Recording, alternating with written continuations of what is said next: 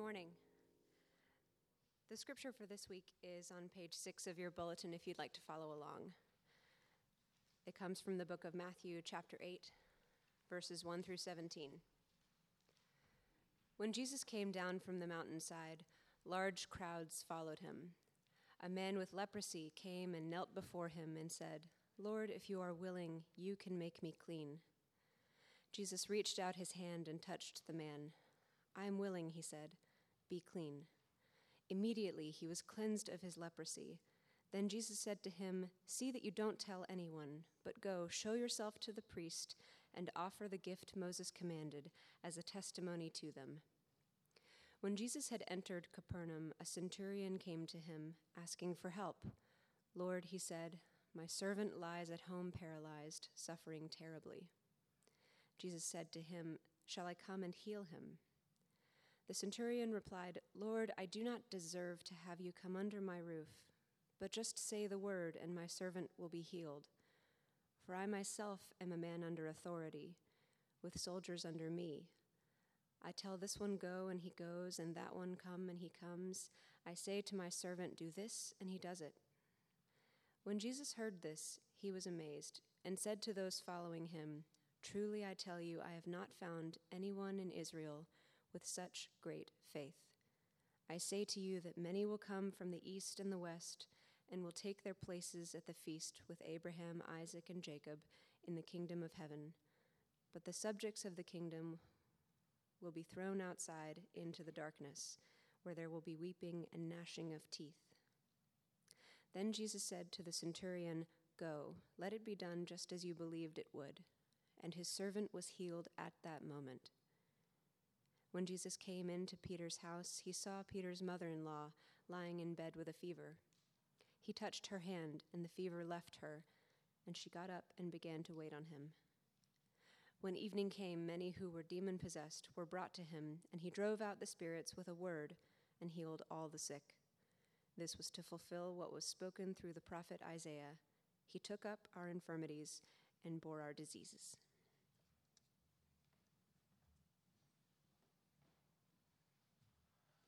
Thank you, sister. Last week we finished up our close study of the Sermon on the Mount in Matthew chapters 5, 6, and 7. And today we're continuing our study of the Gospel of Matthew, starting with verse 1 of chapter 8. We're going to move a little bit more quickly from here on out, but this is a fine passage for us to camp out on and to study. So let's do that together, but first let's pause and pray. Let's pray together. Jesus, we are asking that you would come and have compassion upon us, because we resist you. We don't even know what we need from you, but we need your mercy, for you not to look upon us to find what we deserve to hear from you, but out of the generosity and grace of your hearts, what you insist that we hear freely by grace. Help us to hear good news. Help us to hear about Jesus. Help us to hear truth.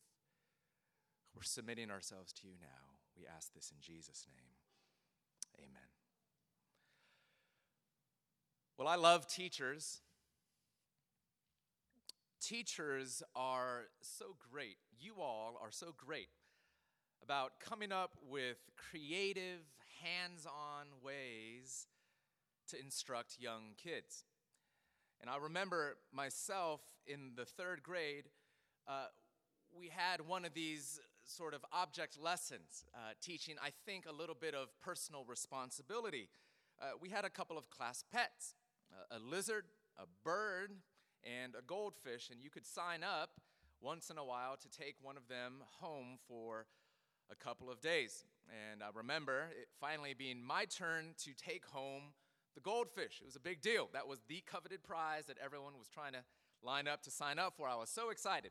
And I was cradling the fish bowl in the back seat of the car when suddenly my mom hit a speed bump or a pothole or something, and almost all the water in the bowl spilled out all over the car. And there next to me on the vinyl seat was this goldfish flopping around, covered in water, and gasping for breath. And I can almost still see that picture in my head. It haunts me, And I grabbed the fish with my hand. I threw it back into the bowl as fast as I could, where there was only about half an inch of water left.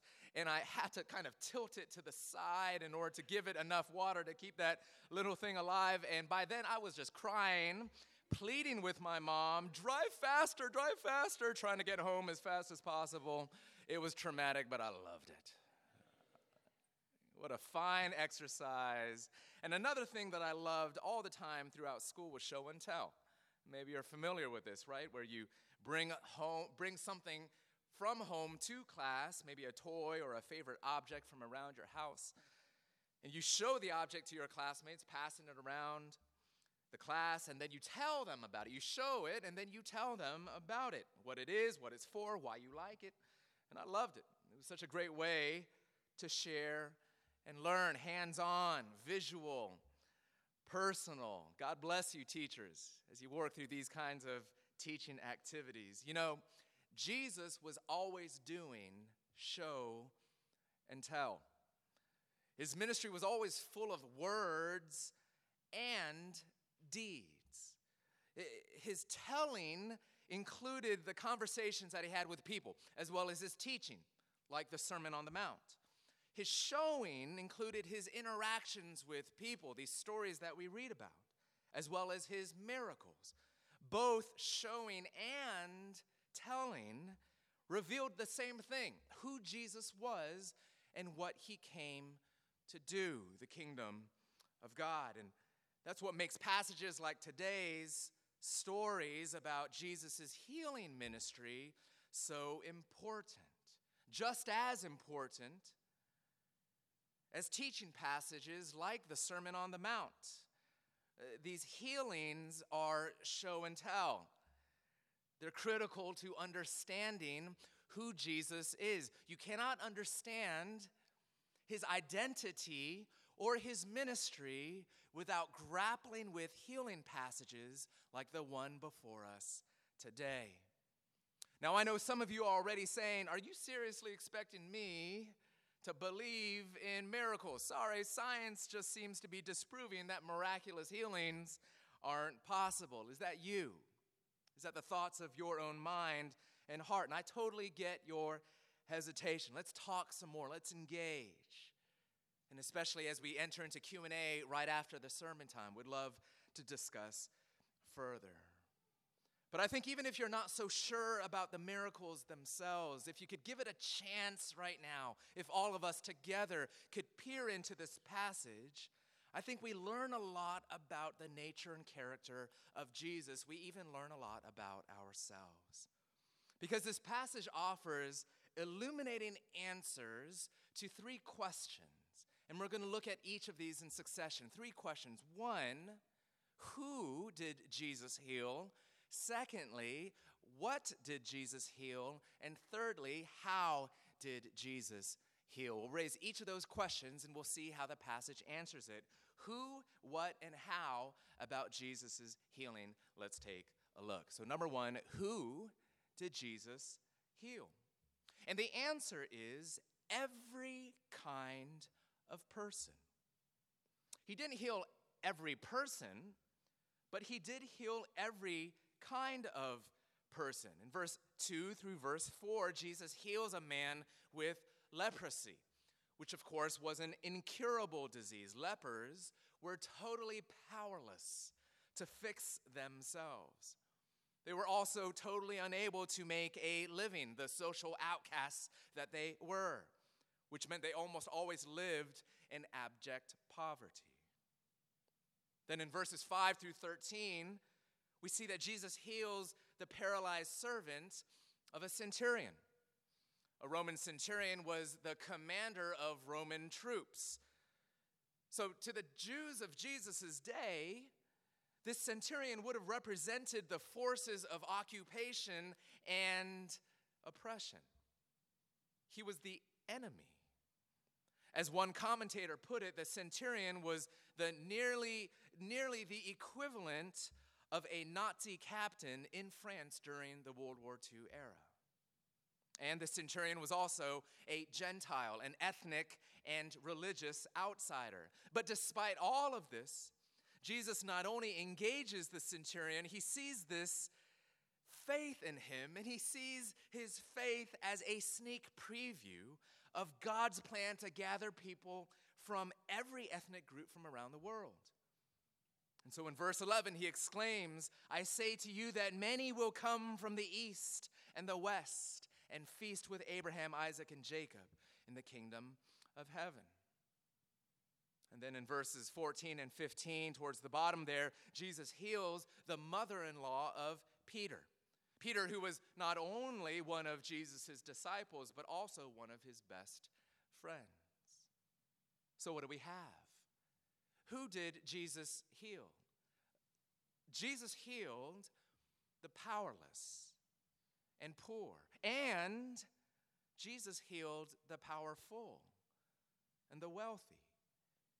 He healed Jews and he healed Gentiles, ethnic and religious insiders and ethnic and religious outsiders. He healed not only friends and family, he healed even his enemies. Jesus extended his restorative grace and compassion to every kind of person without reservation. And here's what's so remarkable about this. What's our compassion like? What's my compassion like? Our compassion tends to flow most naturally towards people who are like us or whom we like, to our own tribe, to people that reflect a little bit of ourselves back to ourselves, because we love to give compassion to ourselves. Jesus wasn't like that.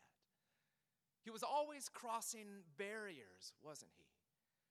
Socially and economically and ethnically, even doing things that would have been taboo according to common custom. So consider this, friends. To whom do you need to consider redirecting your compassion with the redemptive intentionality of Jesus? What barriers have you been most unwilling to cross?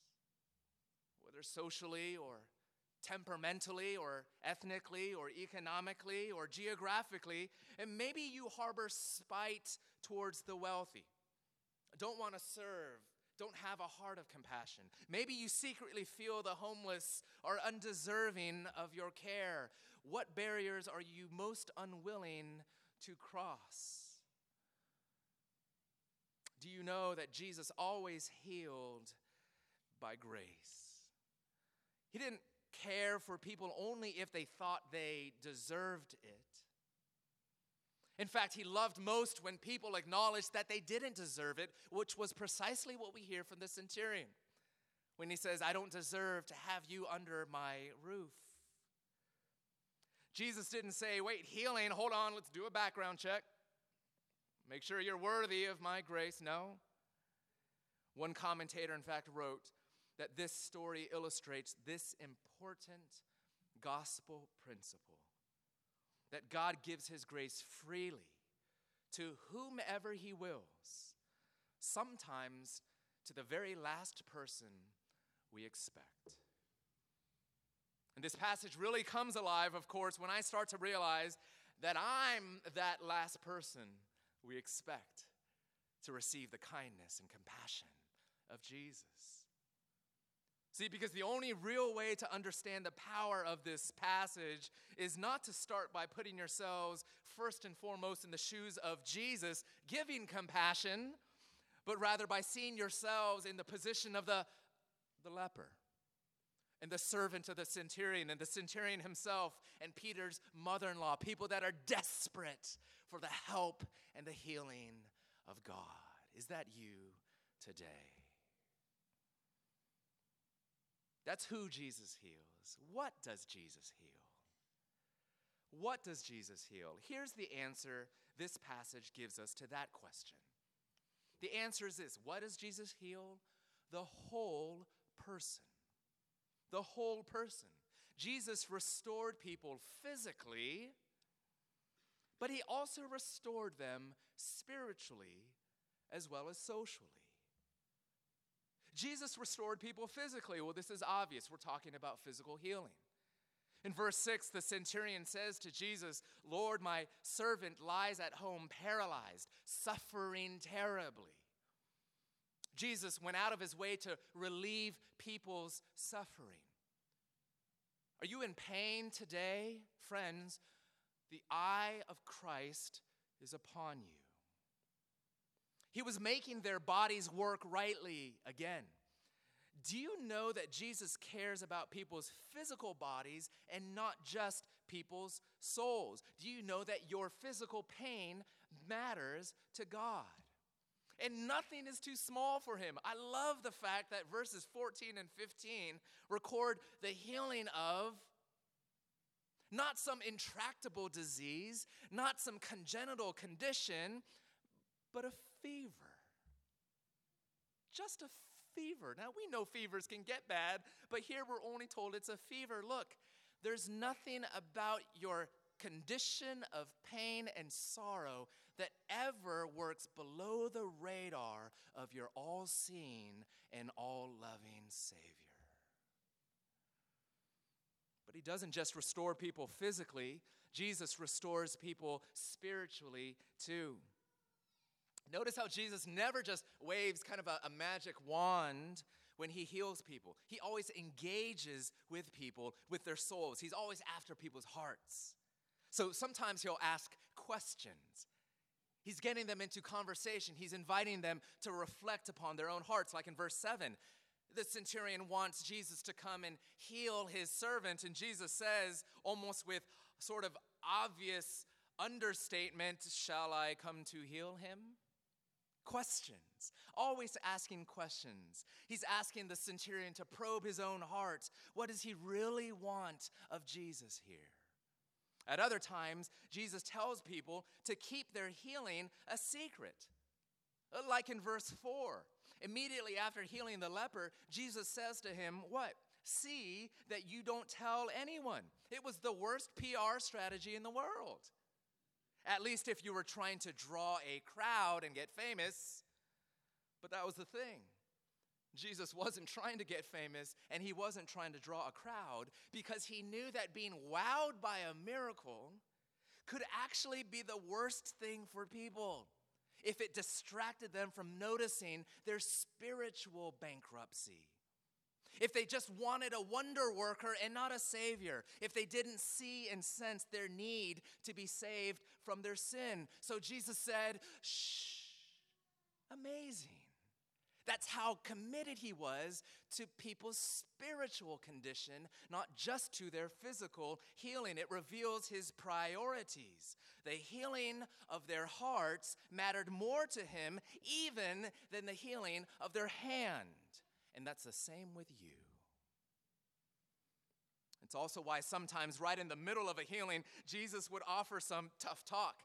Like in verse 12, when he warns, the subjects of the kingdom will be thrown outside into the darkness where there will be weeping and gnashing of teeth. I mean, what a mood killer, right? I mean, we're having this great moment of a person being physically restored, and here Jesus is talking about judgment. But he does this because he wants people to know, wants us to know, that no matter how sick they were on the outside, they were even more sick on the inside. That if you reject God, he'll reject you. That if you're running from God's presence, one day he'll remove his presence, every good and beautiful thing. And all will be left will be darkness and sorrow and sadness. And so will you run to him? Will you come to him? Will you ask him for healing and salvation? He's causing people to reflect, even with tough talk. And when people responded to him well, nothing excited Jesus more. Even more than physical healing itself, what was it that amazed Jesus when interacting with the centurion? We're told when Jesus heard this, he was amazed and said to those following him, "Truly I tell you, I have not found anyone in Israel with such great faith." Leprosy is cleansed and healed. The lame walk. The blind see. And the thing that excites Jesus the most is faith. When a person just squeaks out even the smallest, "I trust you, Jesus. I need you, Jesus." That's what brought amazement to the heart of Christ. And that's because he always wanted the grace of healing to penetrate right into people's hearts. Because he restored people spiritually and not just physically. But he also restored people socially, didn't he? One of the greatest gifts that Jesus gave to the man with leprosy was healed relationships. Remember, lepers were forced to live outside the cities, in leper colonies, far from home, work far from their families, no friends. They were totally socially ostracized. They were the ultimate social rejects, literally. And that's why Jesus tells him, after healing him in verse 4, to go show yourself to the priest and offer the gift Moses commanded as a testimony to them. And there he's referring to the Jewish custom of publicly confirming, certifying that someone is finally cleansed of leprosy. Why? So that he could be reinstated to community. So he could be brought back in. So that he could hug his family again.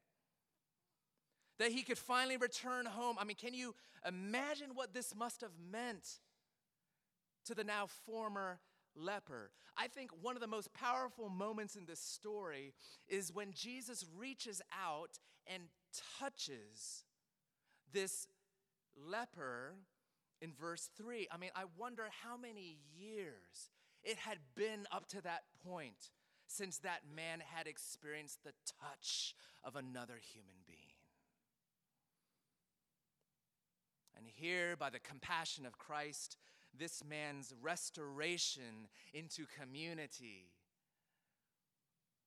started with one person finally moving near to him. Jesus heals our broken relationships. The way sin alienates us from each other, he restores us socially and he restores us spiritually and physically. Jesus heals the whole person. Before we move on, can we apply just a few of these insights together? Maybe today what's most on your mind is your physical healing, or maybe some circumstance that's really pressing in on you, some condition that you can't overcome. You're asking God to heal your body or stop the pain or fix your circumstances. Maybe you're saying, "God, are you willing?" You need to hear Jesus respond, "Yes, I am willing." But you also have to pause and remember that Jesus is also after your soul. Yes, even in your pain, even in your physical condition. And so here's a question. What if God right now is also asking a question about your soul? What if, as Jesus did with the centurion, he's asking you to reflect about your standing with God or your knowledge of his compassion or about the things that you love or the things that you need? Questions, just raising questions. Are you hearing them? Because sometimes our pain, as it's been said before, is God's megaphone to us, speaking to our hearts. Do you hear him? Do you hear him today? Jesus also calls us to be his continuing ministry of restoring people, ministering to the whole person. And so we're called to seek our neighbor's physical restoration, like serving neighbors in crisis through our Safe Families ministry, a way to care for families and kids before they end up in the foster care system, to feel compelled to feed the hungry, to house the homeless, to care physically for your next-door neighbor in need. We're called to seek our neighbor's social restoration. Friends, who's the outcast in today's society, right here in our own neighborhood? The one that no one wants to be around. Or maybe in your workplace, the one that no one wants to be around. In Jesus' name, befriend them. Draw near to them. There's no proverbial leper that Jesus was not willing to touch and to save and to heal and to love. We're called to seek our neighbor's spiritual restoration, telling people about Jesus, caring for their souls. Remember, the greatest act of compassion is to invite people to respond spiritually to Jesus. This was Jesus' priority. Is it yours? For him, it wasn't enough just to heal their hands without also healing their hearts. Is it enough for you? In fact, if you want some help in learning how to share your faith, we have a great seminar that's coming up in partnership with Grace Downtown, September 24th in the morning. It's called Everyday Evangelism, Overcoming Challenges to Sharing Your Faith. It's led by a very gifted and experienced instructor who, in a very down-to-earth way, can give some helpful lessons in how to just be authentic in the way that you tell others around you about what God has done for you and what God has done in Christ for the world. Everyday Evangelism, September 24th. Sign up for it. You know, past Christians, past generations have tended to focus only on people's spiritual needs through evangelism. I think this current generation of Christians tend to focus only on people's physical needs through social action. But Jesus never chose between the two, did he? His deeds were always accompanied by words, and his words were always accompanied by deeds, because Jesus was always interested in ministering to the whole person. Do you care about people's humanity? Then you got to love them head to toe and everything in between. And we've got to do it everywhere we are, no matter where we are. Notice how Jesus encountered the centurion, not in the temple or synagogue, not in the church building, so to speak, but on a city street.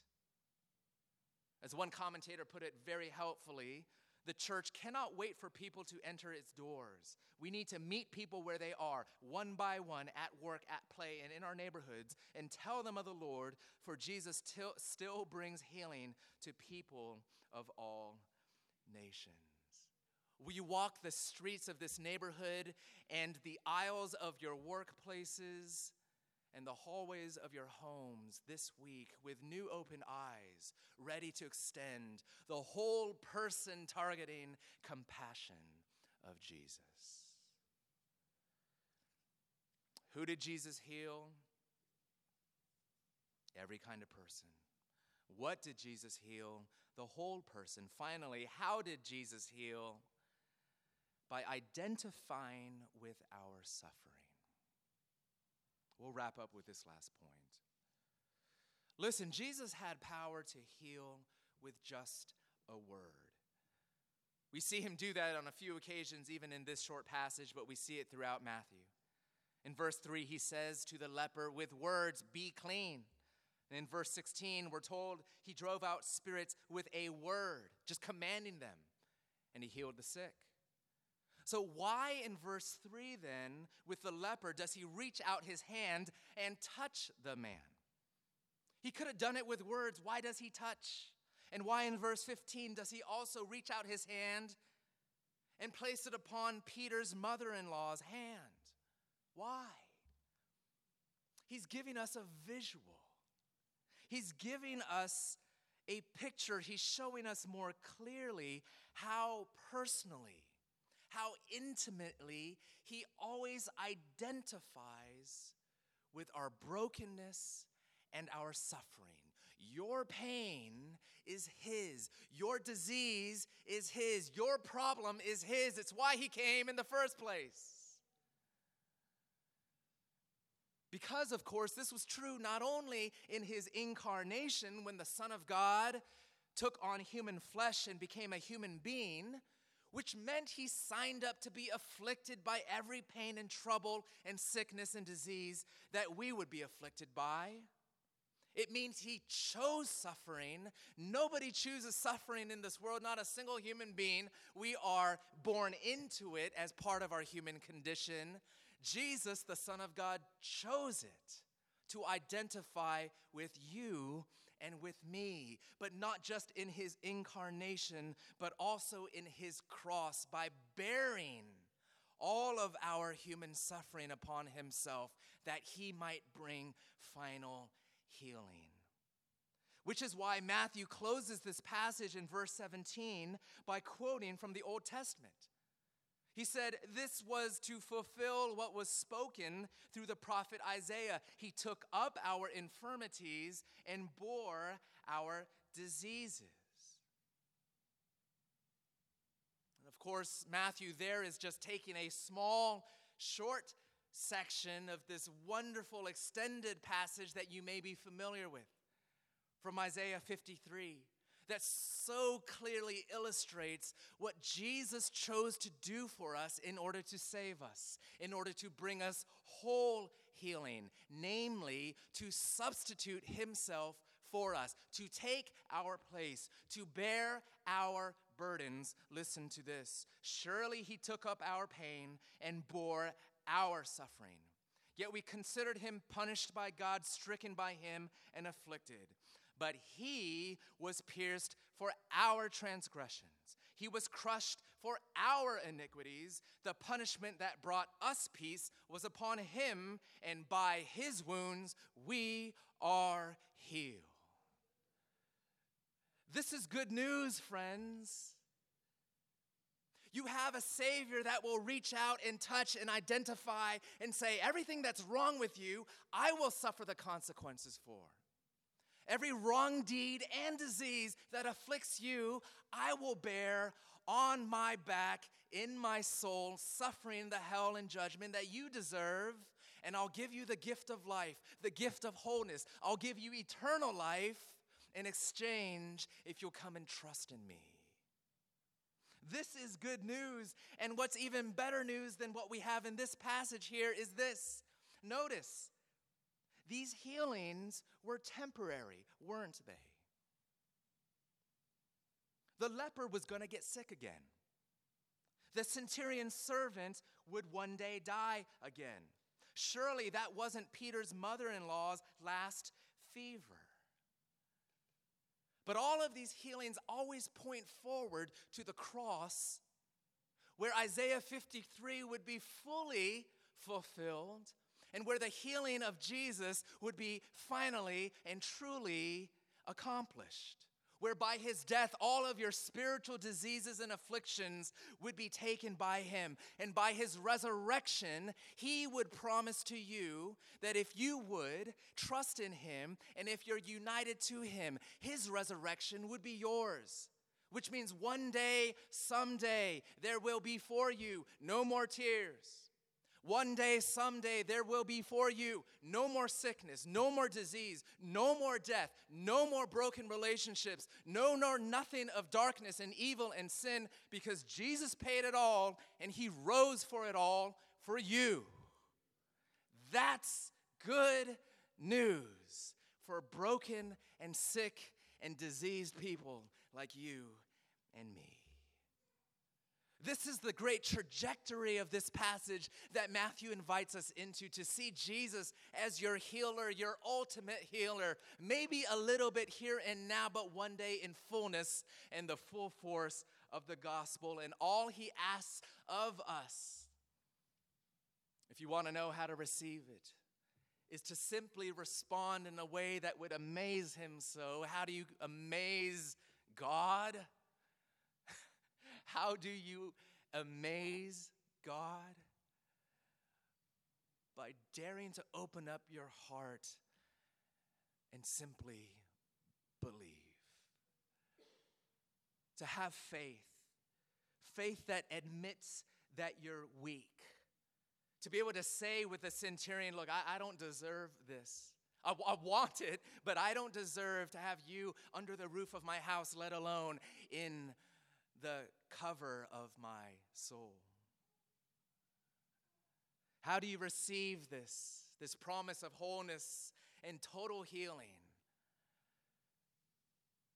To know that it's given to you by grace, not based upon what you have done and not because of a clean background check that would come out if Jesus dared to look, but simply as a gift to undeserving sinners like you and me.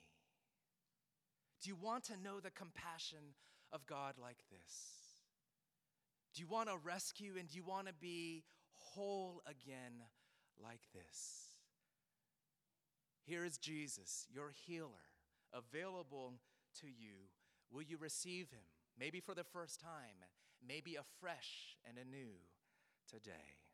Let's pray. We ask that you would come near to us, doing what you've always done, asking questions, probing our hearts, drawing near. Oh, Jesus, draw near to us today. We need your healing. We need your salvation. We need hope in a broken world and the broken lives we live. Restore us and restore us again by the power of your death and resurrection, we pray. Amen. Let's stand together and let's